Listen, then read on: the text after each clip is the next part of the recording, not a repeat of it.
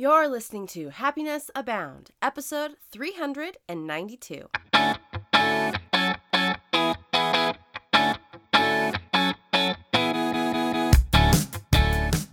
Welcome to Happiness Abound, a podcast dedicated and designed to help those seeking happiness in their lives. Here we'll talk about happiness as gained through habit formation, being inspired by the stories of others, and looking for opportunities of growth and learning. I'm Taylor Proctor. Thanks for tuning in.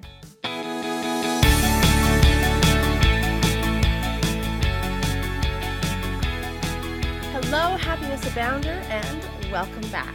We are continuing our discussion all about making a case for journaling. So yesterday I walked through why it's important, and I had several of you reach out to me and be like, yes, I think it's important too.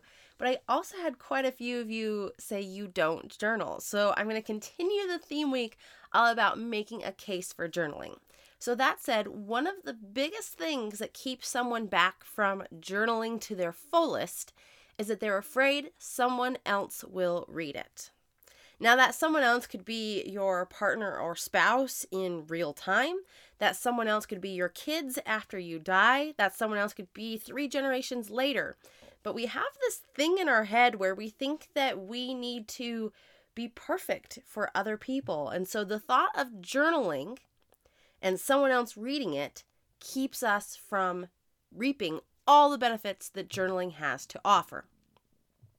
Now, I know you're like, but I don't want my kids to know that I had a really bad day. I don't want my husband to know that I'm upset at him. Well, here's the thing. We're going to kind of break this into parts.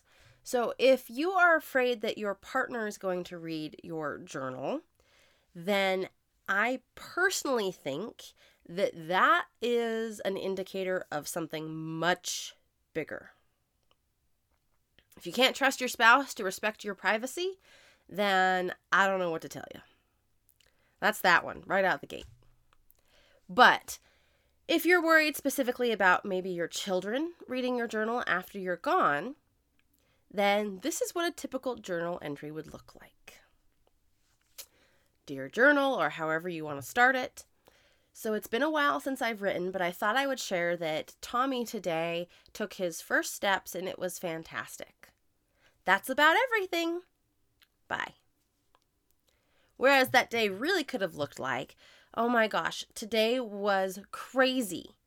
I woke up late. I had to get Susie off to school. I was really frustrated. I got cut off in driving to school, and I swore in front of the kids in the car, and I felt really bad about it, but seriously, I'm just so overwhelmed. But it was all made up for the fact that Tommy took his first steps today. It was so amazing.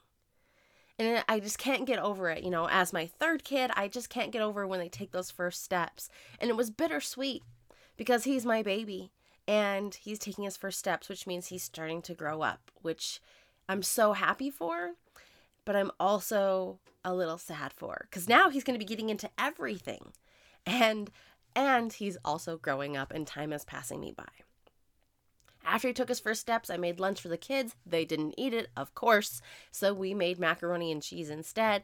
And then we went out and played in the backyard and then came back inside. Dad came home and we had dinner together. And it was overall, started out rough, but a pretty decent day.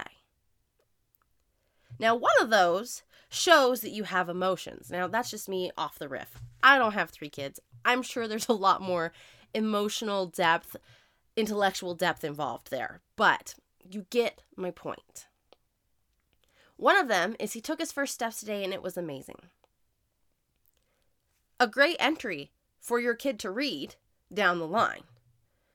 But not an entry that helps you celebrate the joy of that, and not an entry that helps you release the emotions that you had in the day and that show you're a real human being.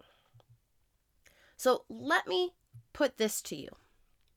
If you are worried about someone else reading your journal entry and not thinking you're perfect, what is that if you have children and it is that, my kids are going to read it and see that I had a bad day and that I swore in the car and I was hoping they wouldn't remember that. What does it tell them if they go back and they read mom's journal and there's no emotion behind it and mom was just perfect all of the time? What precedence and standard does that set for your children. That they have to be perfect all the time. And when they're not perfect all the time, but their mom apparently was, then what? They feel like they're broken. They feel like there's something wrong with them. If mom could do it, how come I can't? Same genetics. What's wrong with me? Now, maybe that's an extreme situation, but in mentoring my clients with children, without fail, when I bring up journaling, this is a subject that comes up. And I'm going to pose to you, wouldn't it be better to write and reap all the benefits of journaling, right? Get the emotional release, get the situational organization, get all of these amazing factors that come from journaling, and show your children, if they were to read it later on, that you were an imperfect human and that was okay, and they loved you and you loved them anyways. Set the standard that it's okay to make mistakes. Set the standard that you have emotions, that you were angry, that situation A happened and this is how you handled it. Instead of brushing it under the rug and hoping that it goes away and that you're holding on to the emotions and suppressing them.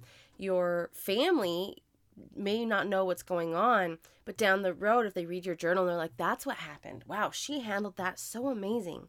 Or they may be going through something similar and wonder how you might have handled it. And here it is, recorded in your journal. So don't let the fear of someone else reading this when you're long gone keep you from reaping the benefits.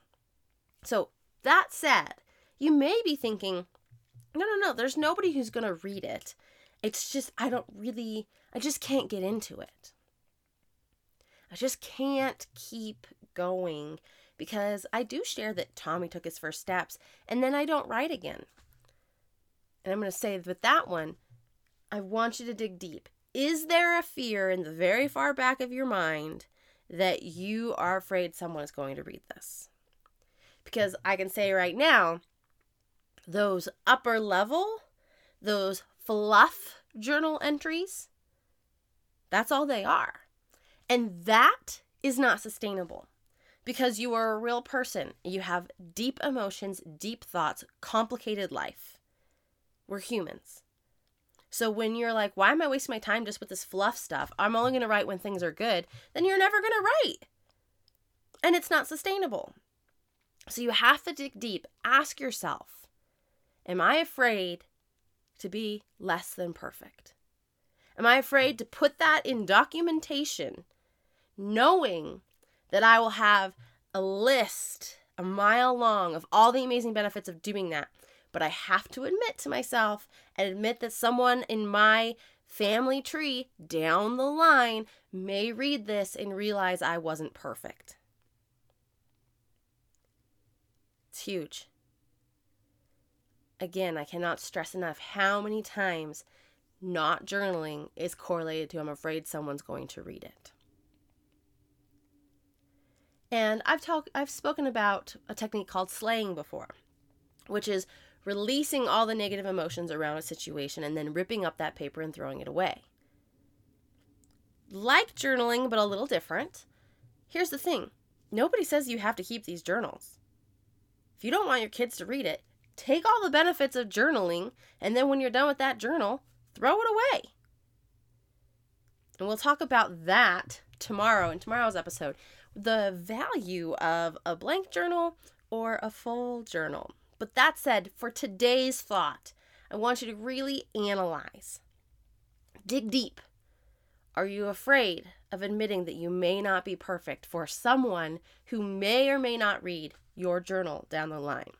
And is that thought and that fear keeping you, blocking you from the wealth of benefits that come from journaling and ultimately using it as a tool to build and grow your happiness over and over and over again?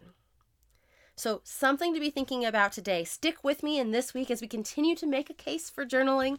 And that said, have a wonderful day. Be thinking about that fear. Are you afraid of not being perfect? And above everything else, remember, you are capable of happiness abound. Hey there, before you go, did you know that I'm a transformational happiness mentor? This means that I have the tools and expertise to help you take your life to the next level. So if you want to be happier, more confident, and achieve your goals, be sure to go to happinessabound.com and click on one-on-one mentoring.